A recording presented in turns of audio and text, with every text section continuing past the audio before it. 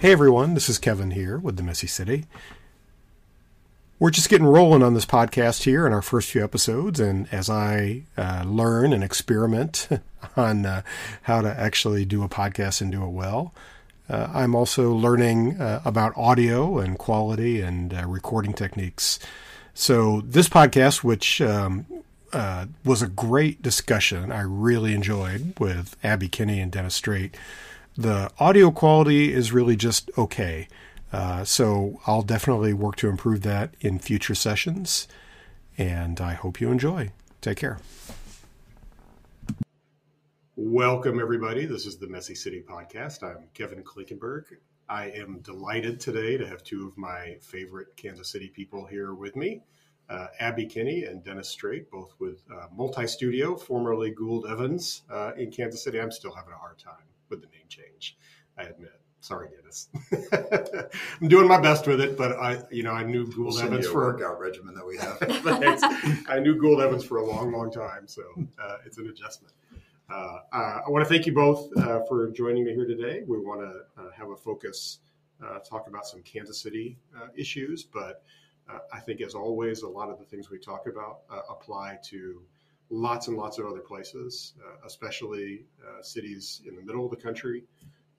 But I think we will find through our discussions, I think you all have found through your many discussions over the years, that the things that we talk about have applicability well beyond our little corner of the world. Yeah. So welcome. I do want to start by making sure people know who all you are. I don't like to assume everybody knows Abby and Dennis, even though Abby is a very famous podcaster in her own right. Right. So tell us just a little bit about your background and how you came to be interested in cities and urban communities.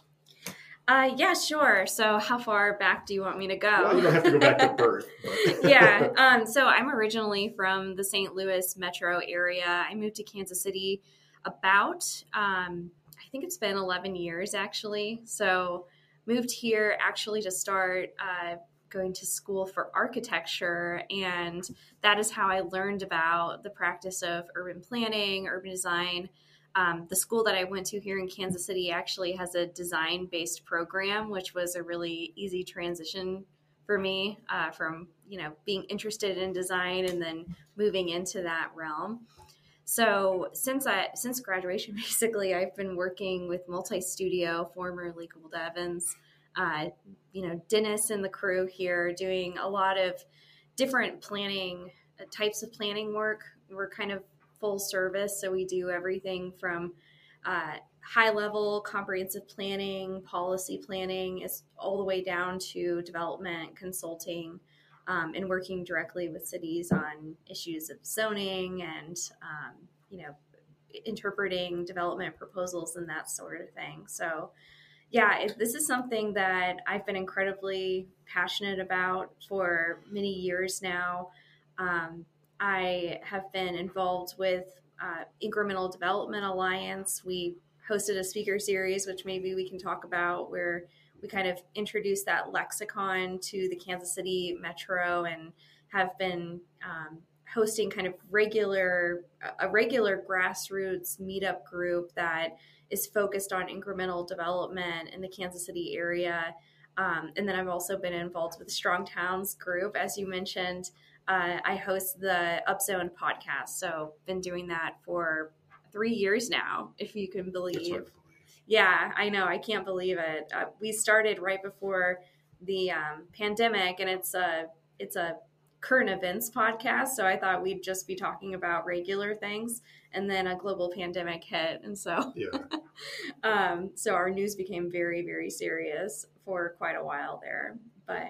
Yeah. And it's a great podcast. I've been fortunate to be a guest a few times and really enjoy it. Abby does a tremendous job. And so I absolutely encourage anybody in our world to listen to that podcast. They're also only a half an hour long, so they're very easy to fit into your schedule and digest. Depends how off track we get. Well, yeah, that can happen. Dennis, I've known you for even longer than Abby. What should people know about you? Let me see. I started as a landscape architect. Actually, I like Abby, went to school first to be an architect and then I detoured into landscape architecture because the degree was shorter. Yeah, I didn't mention that part. But I ended up, I started my first 3 years as a landscape architect, and then went back and got a master's and moved to Kansas City and ended up working in architecture like I'd planned, but always maintained a landscape architecture perspective on things. I've always had an interest in how cities work. I grew up in a suburb without an herb because when I was in my, in my first 10 years of life, they tore down the downtown of my small town, small 100,000 person town. So it never had any place growing up. And I compared that to the trip we would take 2 or 3 times a year going to my grandparents in Larned, Kansas, right in the middle of the state, 5,000 people, traditional farm town that was as walkable as you'd want any town to be. And it's what we did. We'd walk from grandma's to the park or to the Five and Dime, and it was just a cool experience. And so that really probably set the stage for my love of walkable, livable places. So that's who I am. So I have to ask a question about that before we move into anything else. But have you been back to Larned much over the years and kind of compared what your image and experience was as a younger person versus how it is today?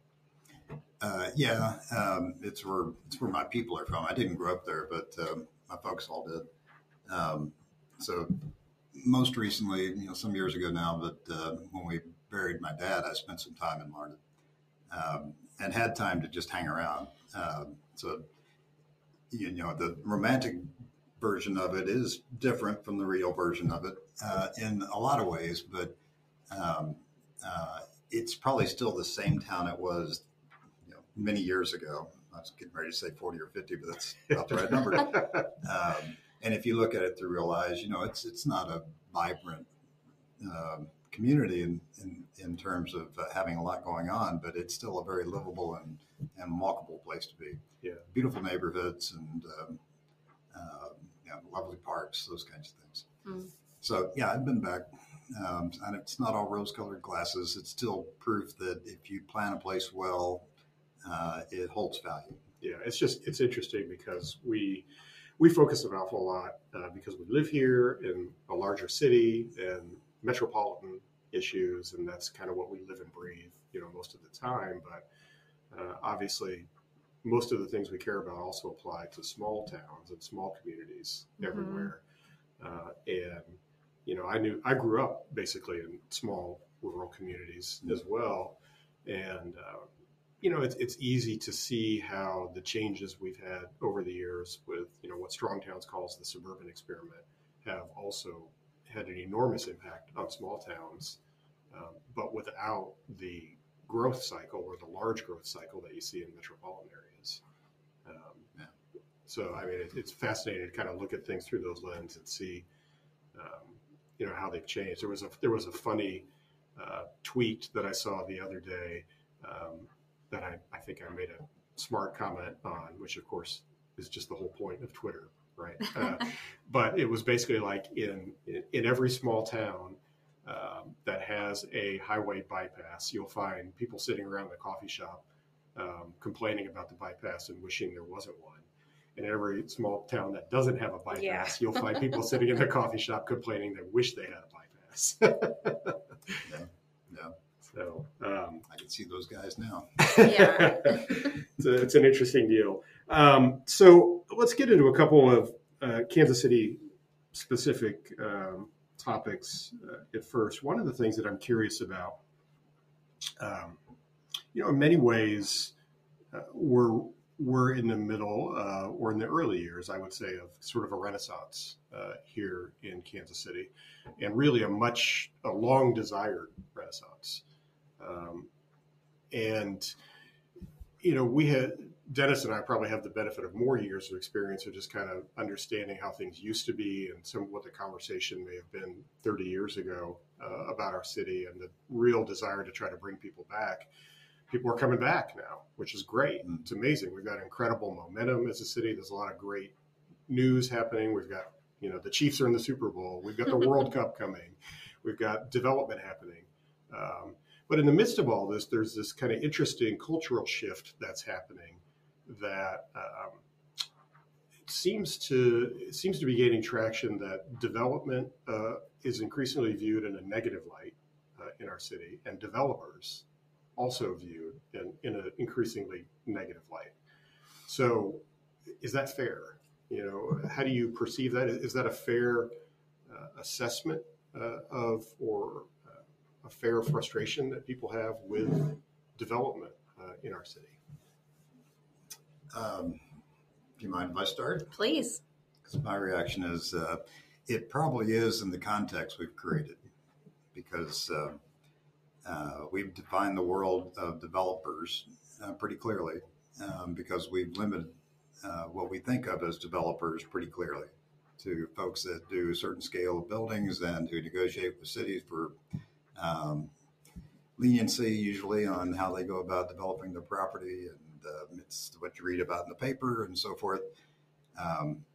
And I suspect that most people sense there's something wrong with that. I don't think there's anything wrong with the people who are the developers. I think most of them are like us. They're interested in building things and in their own way putting cities together. But because we've limited the world that we talk about as development to just that strata, we've eliminated everyone understanding that when you remodel your house, you're a developer.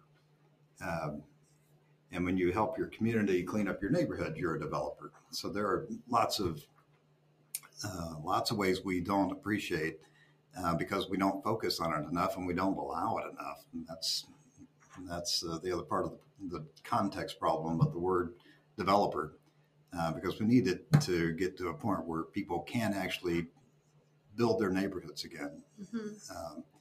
And until we do that, we're stuck with the world we're in, which is one that's it's too limited and not allowing enough of us to participate in the city building process. Yeah, I completely agree with that. A lot of different things I'm thinking right now, but really fundamentally that the way that we've built neighborhoods has drastically changed over the past even 100 years. The community of people who built our urban neighborhoods in Kansas City are not the same people as the ones who are mostly participating in real estate development today. It's a very different model, and there's a lot of reasons for that model, many of which are national, global kinds of trends rather than something that we're doing here specifically in Kansas City that's somehow different. But that doesn't mean necessarily that there aren't people who are entrepreneurial, who are doing small scale development or incremental development in neighborhoods. I actually see that kind of development as a huge opportunity for many neighborhoods where the more institutional or corporate scale developers likely won't be working anytime soon unless it's some kind of massively subsidized project. So I think it's important to kind of make those distinctions between, what a small scale or mid scale and large scale developers are, because development and building communities is not one thing. There's not one kind of developer. There's lots of different kinds of developers and lots of different intents that are driving people to want to build buildings and create spaces for residents or businesses or save historic buildings. There's so many different drivers there that I think many of them are valuable. One of the things that I wrestle with, a lot of that obviously resonates with me. It's something we all talk about, a lot, which is the need for more incremental development, more small development, bringing more people into the process. There's also an issue just related to change and growth that, I do find we have a hard time talking about it. And I think in large part is because some of the things we've talked about, how we've created not just a different culture of development, but a whole different attitude towards cities and how they change, is that, there's more of an expectation, it seems like now, on the part of more people, that like a city is built and then it's baked, or a place is baked and it's really not supposed to change very much. Even with smaller change, we see a lot of resistance. When we got the accessory dwelling unit or the granny flat ordinance approved last year, we still had resistance on that from a lot of people who live in neighborhoods, even our local historic group, that really pushed back on allowing broad scale incremental change like that. I'm just curious what you might think about that, and just kind of the cultural context for even small scale stuff. It seems like it could be a struggle.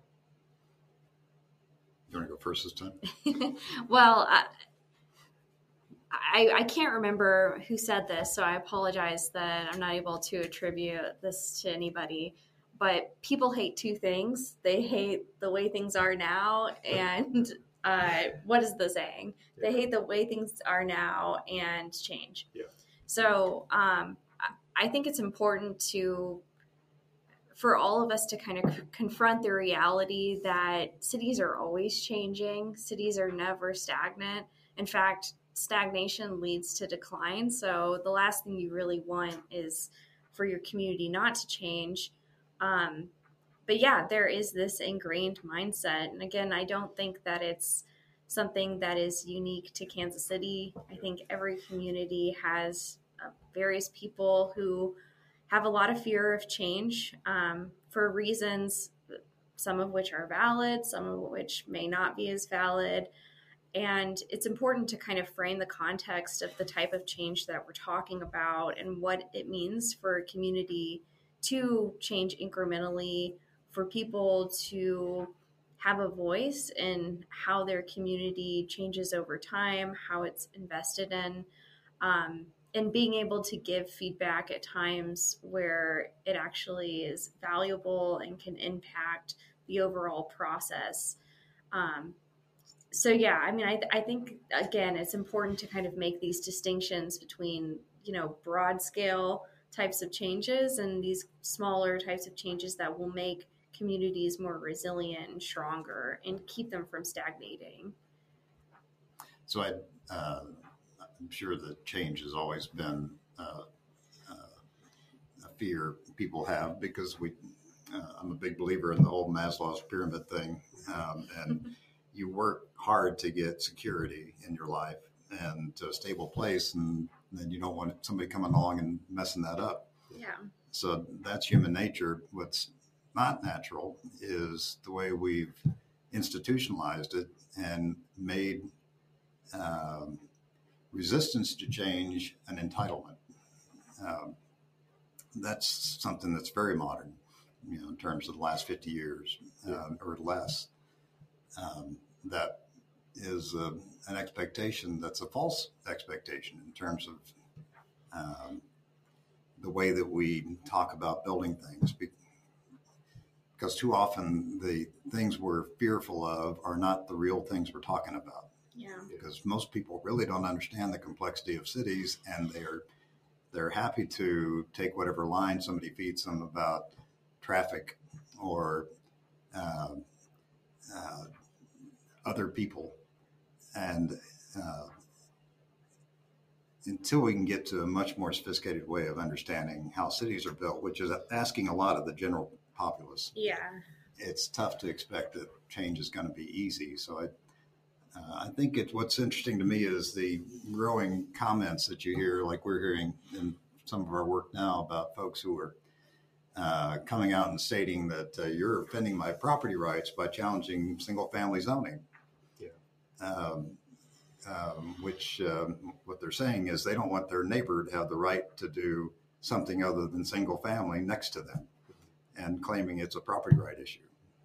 But they're claiming it in a totally distorted kind of way, because they're trying to protect the idea of property rights by not allowing property rights. Yeah.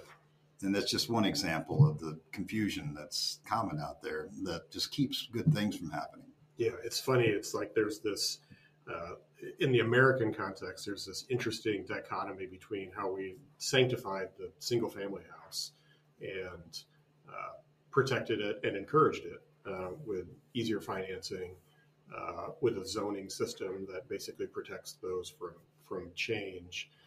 Uh, and on the other hand, but of course, people expect to want to benefit from that. Everybody expects that the value of their house that they buy is going to improve over time because it's most people's primary asset. Mm-hmm. On the other hand, we have this kind of idea out here that really I would say the planning world, the design world in general, has been promoting for a long, long time of like that we can achieve the perfect utopian sort of city if we just follow like certain administrative paths, certain zoning rules and everything else. But they really come into conflict with each other in the real world because the real world is never static. It's always dynamic. Yeah. We've so distorted the notion of property value in terms of just expecting that your house should be an investment. Yeah. Your primary investment, really. Well, and that it should grow in value. Yeah. Now that we've put a lot of practices in place that ensured that to happen with the way we zone, the way we finance, and the way we regulate development. But it's not a natural thing, and it's part of the problem. I mean, all those things I just said are the reasons, at least the beginning list of reasons why we have an affordability problem. But they're not natural. Yeah. They're imposed. Yeah, and it's not to say that ownership is a bad thing. Ownership's a really good thing. And the good thing about it is it's sort of like a forced savings account, for people. But there's a difference between that aspect and the expectation that my house is going to grow in value at 5 or 10% a year, and it's going to be like a piggy bank that I can kind of tap into every so often. Well, and it leads to, this is called the Messy City podcast, and I think that way and that structure of creating housing as this investment actually lends to what is opposite of messy cities. People want things to be as orderly and clean and predictable as possible so that you can protect your investment, which is your residence.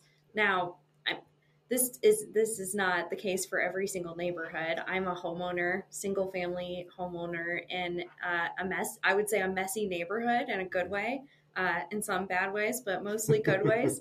And so this isn't the case for every neighborhood, but I think that when we're thinking of our neighborhoods as an investment, I'd really like to see ownership expanded beyond single family.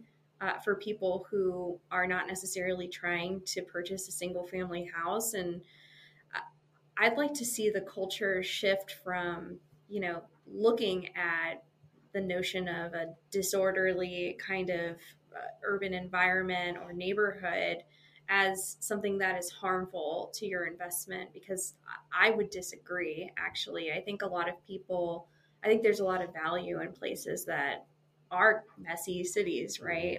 Places that are unique and interesting. But the way that we've structured our culture and expectations around single family neighborhoods have created very orderly and not very interesting neighborhoods in the last 20, 30, 50 years. Yeah, I mean, I've told the story a few times about how the first house that I purchased was actually a triplex. It was actually an old house that just had been divided up into 3 units. So mine is an old duplex that had been created into 1 unit. And which, and there's always, historically, there's been this back and forth where you were allowed to make those changes before a lot of our zoning became so rigid. So I appreciate that, and I benefited from that approach as a younger person. I was able to buy a place pretty inexpensively, live in it, rent out the rest of it, and have that kind of pay the mortgage. And that was really a great way for me as a young person to get started in ownership. And it's kind of fascinating. Early last year, with my siblings, we took a trip to Syracuse, New York, to visit family. My mom's family is all from Syracuse. And so we visited some family members. We did a bit of sleuthing, kind of going around town, looking at the different places where my grandparents lived and where my mom lived growing up, which was most of where they lived were really, really poor neighborhoods. My mom grew up for quite a few years in a housing project in Syracuse. And then when they got a little bit more money, it was fascinating to see that, like, one of the things they did is they lived in a duplex, or a family member might have bought a duplex as a way to live. And how, 100 years ago, 60, 70 years ago, that was incredibly common. And gradually we've just kind of gotten away from that and pigeonholed ownership as just this one thing, like the single family detached house, which is kind of unfortunate. The single family houses are great, and I live in one now. I've known one, and they're wonderful. But I think one of the things you all talk about a lot is it's not the be all end all of ownership or lifestyle.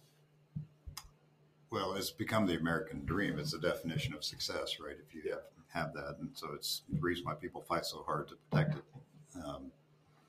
But we've paid a pretty high price for all the systems we put into place to prop it up, and that's part of the challenge. You were talking about your experience with multifamily, essentially, which reminded me that takes me back to the nostalgia discussion I had a little earlier about Larned, Kansas, because Grandma's house was a bungalow and was an amazing house because I grew up thinking she lived in this giant house. It was probably 1,200 square feet, which was a nice size house, but it had 5 bedrooms and 2 full apartments in it. Because she had set it up so that the 3 upstairs bedrooms, which all shared one small bath, and they were small bedrooms. For most of the time I was growing up until my teen years, she was leasing those to boarders. She was making lunches for people. And it was interesting as a kid. I never thought twice about that. That's why the door shut off going upstairs, is because Grandma's leasing the rooms out. And she and my grandfather had subdivided the basement into 2 apartments, and that's how they afforded to live in their retirement years. And again, it was commonplace for me growing up, but you don't see that anywhere anymore. It's pretty rare to find just talking about a boarding house brings back, in most people's mind, the wrong side of the tracks. Yeah. And it was right in the middle of this cute neighborhood that I loved and still would. Yeah. So. Yeah. Interesting. Well, it makes me think of Airbnb. One of your the favorite original. topics. Yeah, right. And we don't have to go into talking about Airbnb, but, I think that was kind of the original intent, right? For people to be able to, who live in their house, to be able to rent out extra rooms and extra space. And so now, it's kind of shifted from being for the other side of the tracks to, I don't know, something a little more, I guess, boutique seeming. Yeah. We probably should do a whole podcast about vacation rentals sometime, and the whole controversy and issues around them. They're actually really fascinating once you get into it, to try to dissect the different attitudes and controversies around them as they relate to, especially as they relate to urban neighborhoods. So, one of the things that you all have been doing now for several years is not just talking about these issues. Obviously, you work with clients all the time, so you have these conversations with clients and with communities. But here in Kansas City, you have taken a proactive effort to try to build more awareness around these issues. And some of it's building off of what Strong Towns talks about as an organization. Some of it is, your own experience and efforts over the years. So I want to talk a little bit about that, because I think there's some potential lessons for other people. How many years now is it that you've had sort of these efforts? What do you think you've learned from all that? Sort of where do you see it going forward? Because it's interesting about trying to build really more of a grassroots interest in issues that, are very niche to people like us. Well, the story for the speaker series and the public advocacy was um, our planning studio got together back in 2017 to do strategic planning. We're going to put together a 5-year plan.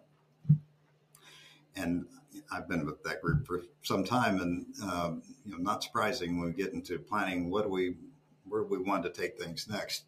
There's a lot of discussion about all the dumb things we keep having to deal with, and the frustrations that this city's doing the same thing that city's doing, and it got to a point where finally I just said, well, we just ought to start calling ourselves the Stop Doing Stupid Stuff Studio. And make That's that the our clean mantra. version, by the way. Yeah, other people have adopted the other one, but and we ought to focus on that. And the silly part was to stop doing stupid stuff, but the real part was recognizing that we were often in a situation where we're helping a community react as opposed to proactive. Yeah. So we've adopted that more proactive approach in our work, but we've also recognized that these discussions are all about incremental change. And that's one of the lessons, if you want to talk about the lessons that we've learned. But staying with the reason why we started the speaker series was to help a complex city like Kansas City Metro understand the challenges that we're recognizing, and Strong Towns and others have really helped us understand. By the time you get to a project at a city that scale, your ability to have open conversations about general problems is usually pretty limited. Mm-hmm. So we were trying to share that understanding in a different way, and that's why we created the speaker series and the lecture series that we do. And it's been gratifying to see the very incremental, humbling too, to see how you put a lot of effort into something, and it's not really clear that you're moving the needle, but you do see some indicators. You see enough to keep you going. And then you learn after 5 years of doing this that it is a very incremental game. Yeah. To the point that I just have accepted that the mess that we've created over the last 75 years is likely to take 50 to 75 years to fix. So I've become much more patient in this whole enterprise than when we started. Well, and it's not just us who are trying to fix things and kind of revert things back. I'm sure Strong Towns feels the same way, that they're putting things out there and it's very incremental, but it takes other people to take up these issues, not just people who are planners or architects, but people who are neighborhood advocates, city council people working on planning commissions.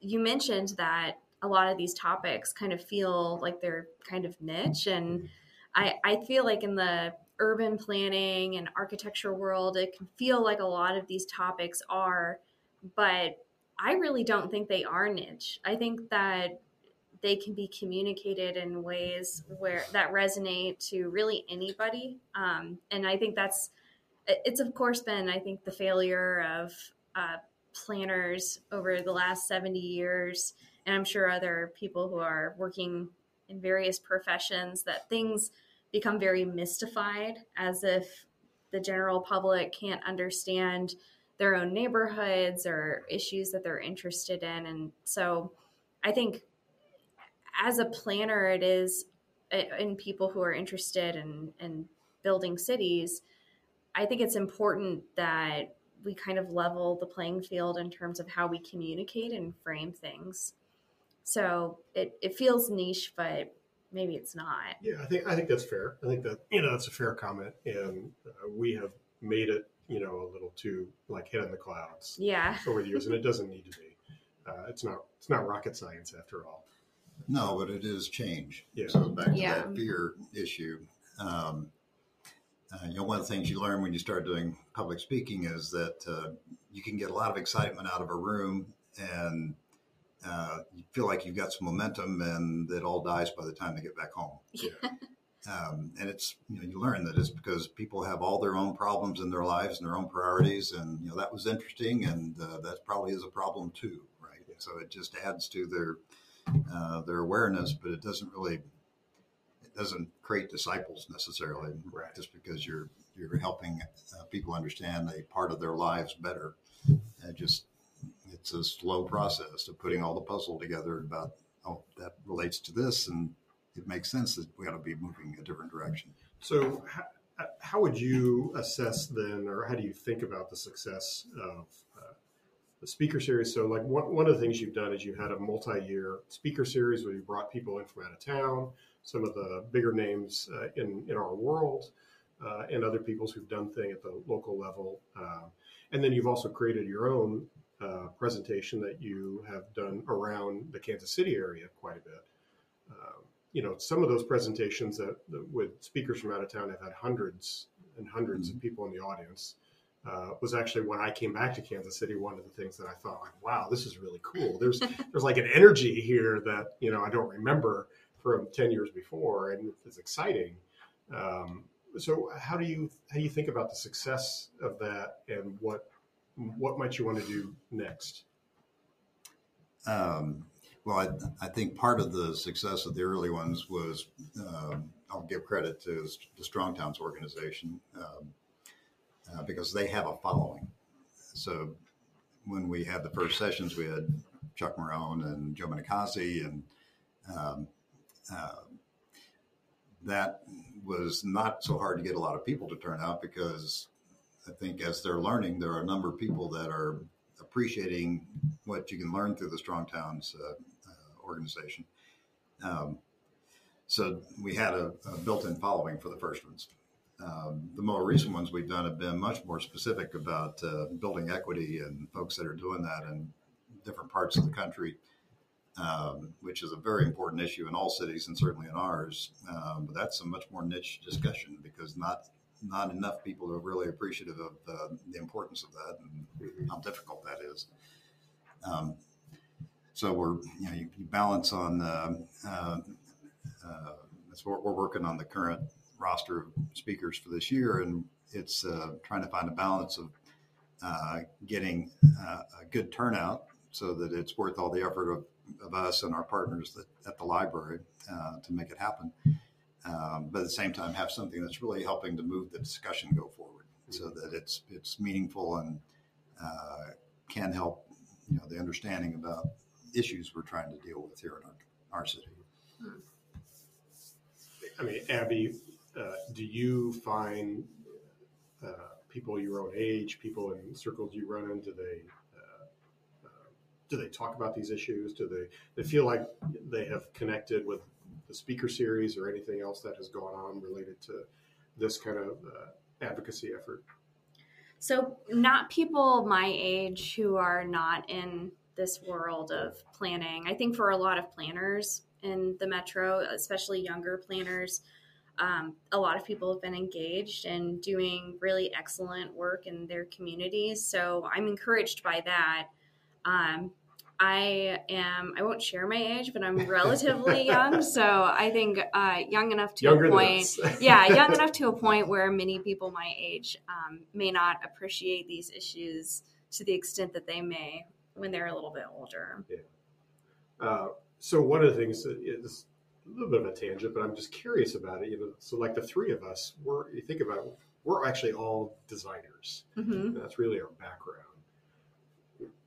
And a lot of the people who come to these events come from the design world. Why is that? What's up with that?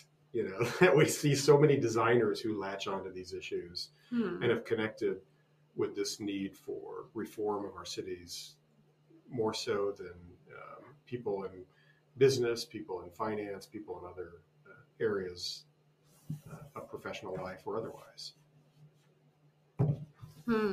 Well, as someone who's managed an architectural practice for 30 years, I'll overgeneralize. Designers are folks that see opportunity and see how things could be different. That's just their perspective. And it's probably easier for them to understand problems and that problems can be solved, and that we just need to look at what options we have. So that would be part of the reaction to that. My reaction is that designers are in a unique position where they do see opportunity to change things and to some extent have a sense of responsibility to make things better for people, and a sense of stewardship. However, when it comes to how our cities are built and influenced, it's often not architects and urban planners that I think have the most influence in how our cities are shaped. There's a lot of other factors. A lot of people who have no background in design are significantly influencing how our streets are designed, what kinds of investments we're making in highways and roads and real estate development. So I think that, for planners, especially people who have a design background and architects and designers generally, people who are interested in the well-being of communities have this sense of needing to interject where it's possible to improve outcomes, although it is limiting. Yeah. I mean, designers generally are not in a position of power or authority. And we're probably drawn to things where we like sitting down and solving a problem. Yeah. And that doesn't always lend itself to, the sort of big public decisions, that get made. It kind of reminds me, like years ago, when I was on the board of AIA Kansas City, we used to talk a lot about why can't we get more architects to run for public office? And it's a challenge. A lot of architects just don't think that way, or they're just mentally they're more focused on projects and clients and solving smaller problems. But there's a huge benefit from having that mindset, attached to policy and other initiatives that are put forward. Sure. And I still don't think we've had any architects run for office in our city. There have been some in a few other cities. Not recently. I think we've had some in the past. It's never too late. Yeah. No kidding. One other thing I'm curious about. I vote for Abby. Yeah, no kidding. We'll line it up right now. All the support for Abby. One of the things that we do a lot of also in sort of the work that you do, and we're really trying to focus a lot on Kansas City and the context of being in the Midwest.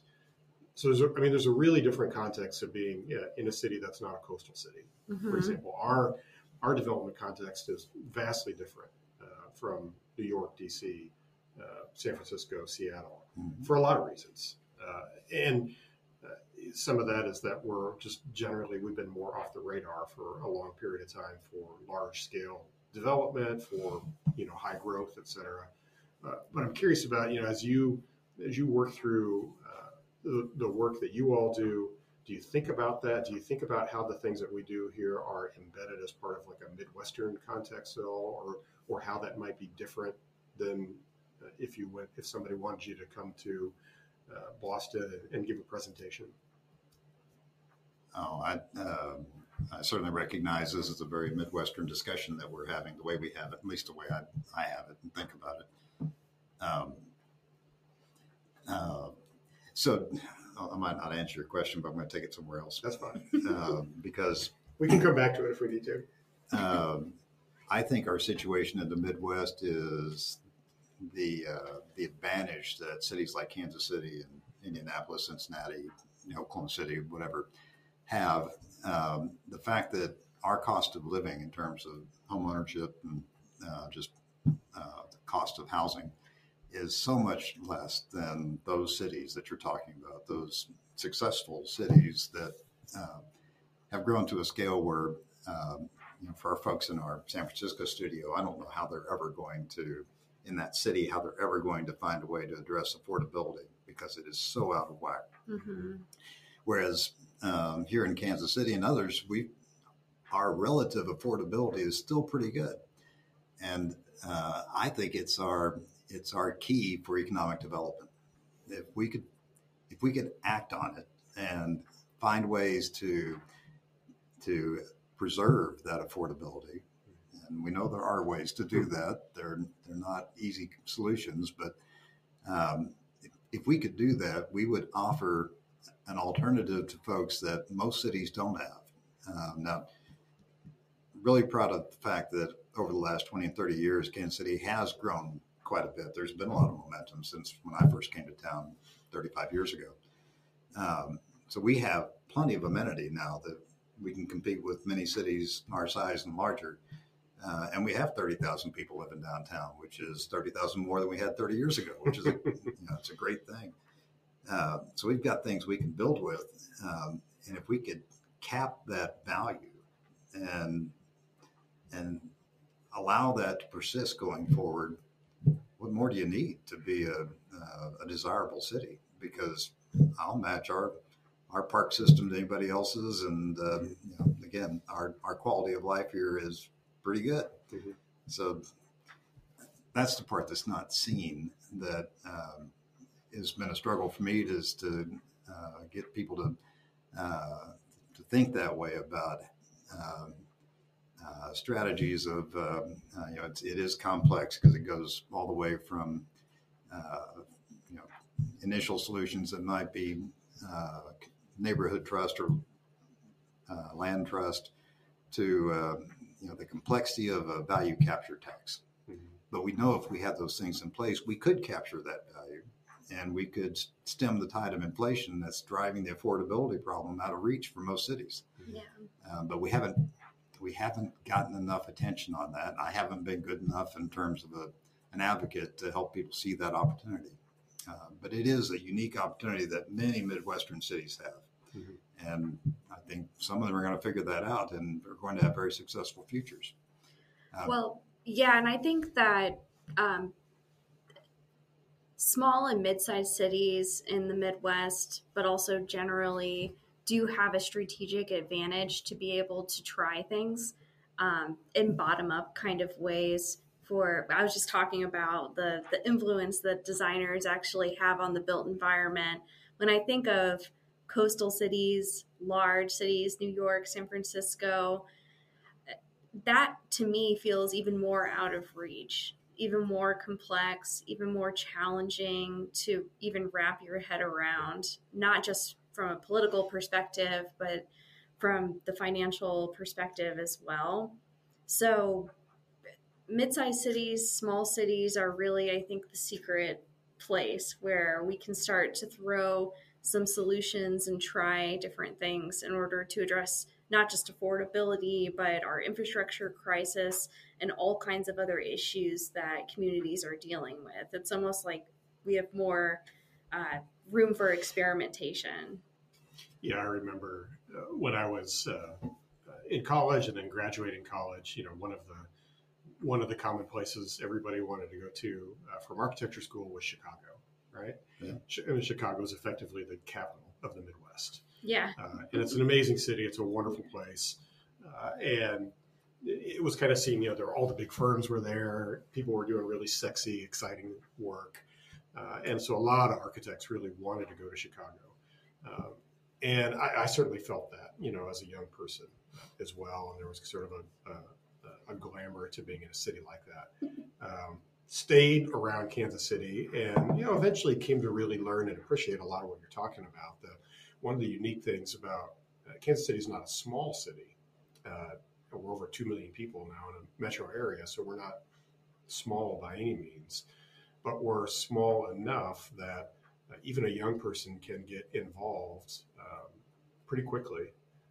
And whether that is purchase a house or whether that's just make a difference in their profession, be active, participate in civic life, it's much, much more accessible in cities of our size and smaller than it is in the big cities. So that's, that was always kind of one of the upsides of being here or being in a city like this.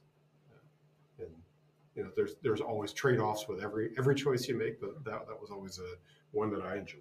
Well, and even as somebody who's consulting to people in other cities, I'll just say that working in the context of mid-sized, smaller, and Midwestern cities, it's a lot easier to be able to consult and make recommendations versus when you're working in kind of a large machine where it's much more challenging to affect the changes, to translate what a community wants into the political machine that sometimes really large cities can be. So one of the things we're in an election cycle here in Kansas City, Missouri. We have a very odd election cycle in our city that happens in these odd years, and we have elections in April and June that are coming up. So it's just, I say that because it's kind of a good time to think about like 4-year cycles, and whether that's a political cycle or not, it's kind of good to think about, well, whenever that happens, it's almost like there's a transition to like a new phase in how people think about their city. So one of the things I'm curious about with both of you is one or two things in our city that you would really like to see happen or change, or any kind of activity or action take place in say that next 4 years. What's something that you think about that you think, boy, it would be really great if we could start to see progress on this, or something we could really get done as a city? Urban core rehabilitation and reuse of vacant lots is the thing that I think is a huge challenge that we have right now. There are so many reasons not to do small scale development projects within our urban core, because it is a lot easier to build a shopping center on the edge of town and not deal with all of the challenges underneath the ground of vacant lots, or the complexity of our zoning, or the politics that may be involved with projects. So in my opinion, I'd love to see our council take that on as a priority to make it as desirable as possible to do small scale development projects, both rehabilitation of existing historic buildings as well as building new buildings in neighborhoods. We have so many missing teeth. We have all of this existing infrastructure that is not being utilized in the extent that it should. So that would be my priority. I'll build on that then. I'd already shared the perspective about the value that we are sitting on that we're not capturing in terms of the affordability that we naturally have. And all the things you just talked about are available in a wide swath of our city. That's still very evident to anybody that pays attention to the development pattern in Kansas City because of the long-term impacts of redlining. So you can see that real clearly, and we still have a very clear boundary line. As much as we've worked for the last 30 years to overcome it, we still have a very clear boundary line that shows up in every demographic map and health map and household income map, where it goes from white to black and it drops precipitously. So we, particularly in our profession, we are very attuned to that. We've learned, what we've done to ourselves in terms of bad public policy, bad practices that certainly shouldn't do anymore. And we should be thinking about ways of remediating those things. And it's a great opportunity, just like I mentioned in terms of the affordability. We have this opportunity in our city because it's so clear in that area and so disinvested there. And it's an area of the city that's as proximate, shares the same kind of address benefits as the healthiest part of our city. But it's just been treated wrong for the last 50, 75 years.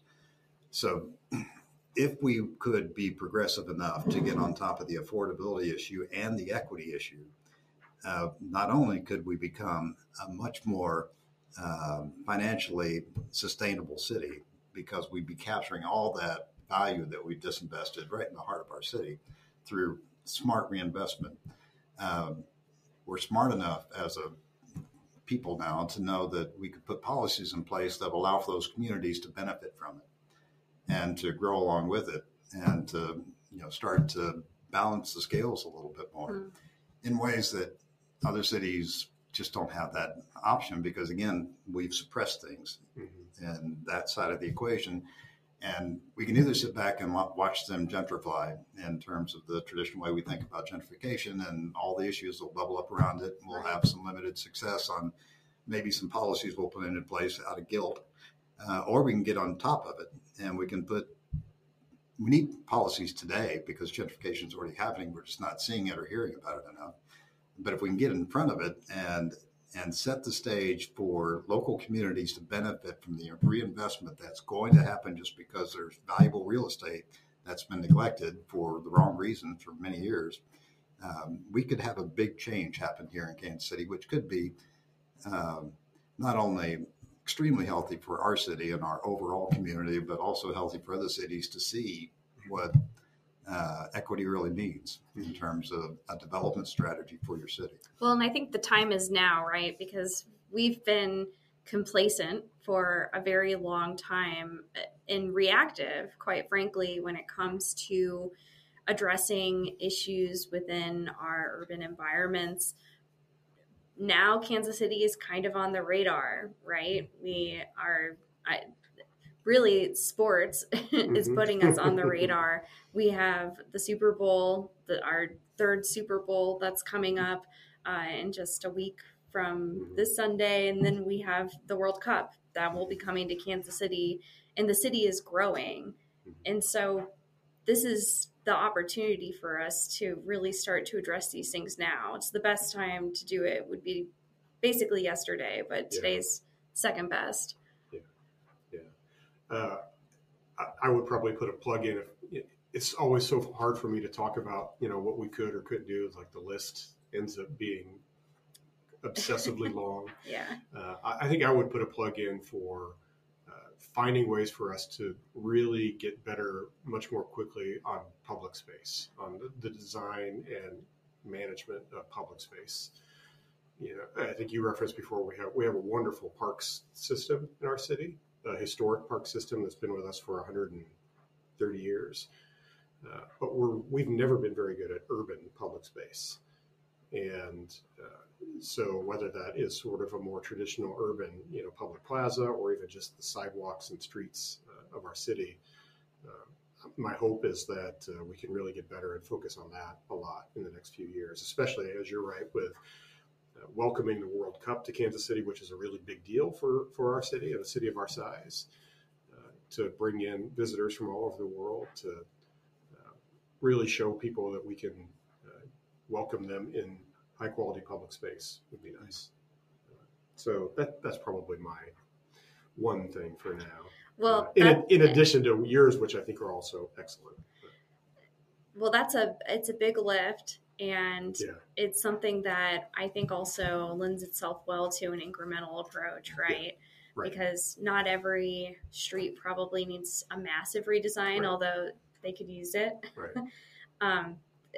As you know, you've been involved in projects where we have kind of incremental approaches to improving public realm that make a huge difference. And our city's Vision Zero initiative has resulted in some smaller scale curb bump outs and that sort of thing that we have one in my neighborhood, and it's made a huge difference. So I think that's really how we need to be thinking about improving public space. Yeah, I couldn't agree more. We have a little park over on Main Street that we got a grant from AARP a couple of years ago, and just $25,000, which was wonderful to get that grant.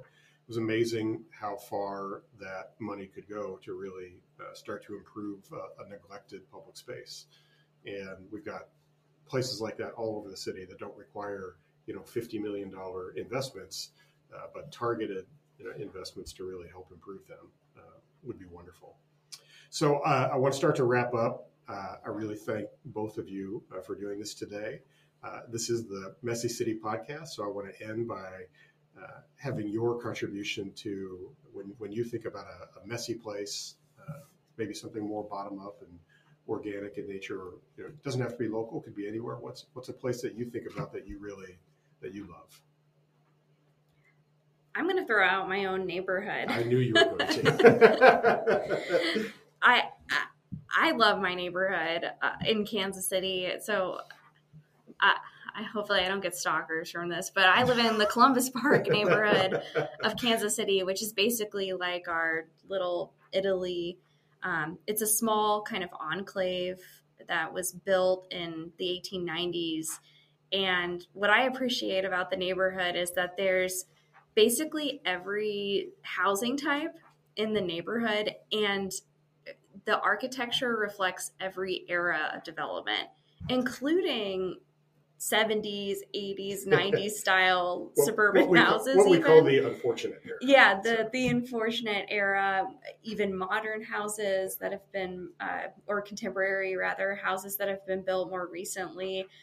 So I actually have a lot of appreciation for that. We have these really narrow, small lots that I think lend themselves well to a messy environment where you have so much going on, because even if you have a little house that, maybe is all garage on the front, at least the lot is only 25 feet. And so you can move on. And I appreciate that we have that kind of development pattern and all of these different housing types and businesses mixed into it. It's a very unique neighborhood in context for Kansas City. Yeah, in many ways, I thought you were going to say it's because it reminds you of St. Louis. It does remind me. Yeah, it does remind me of St. Louis. Although I grew up in the suburbs of St. Louis, so. Yeah. Dennis? Mine's local too. It's the 39th Street district, which it's kind of hard to put that into the same discussion as your plea for urban space, because it's pretty ragged. Yeah. But I just love the fact how organic and homegrown it is. Some of the best bookstores, best restaurants, and it's got little to do with the city plan, or it's got nothing really to do with that. It just has to do with the folks finding value in what used to probably be a streetcar community and building on that fabric or rebuilding on that fabric to make a neighborhood commercial center. Yeah, and that's my neighborhood. So we talked about Abby's neighborhood and my neighborhood. Well, there we go. Fantastic. Well, we will definitely do this again at some point. I think I'd like to have regular discussions about Kansas City with you all, with other people that we're all friends with and colleagues with, and spice up the discussion more. And I think it provides some good lessons for people in a lot of communities, especially a lot of communities in the central part of the country. So thank you all so much. Glad to do it. Yeah, thank you. It's a fun conversation. Thanks.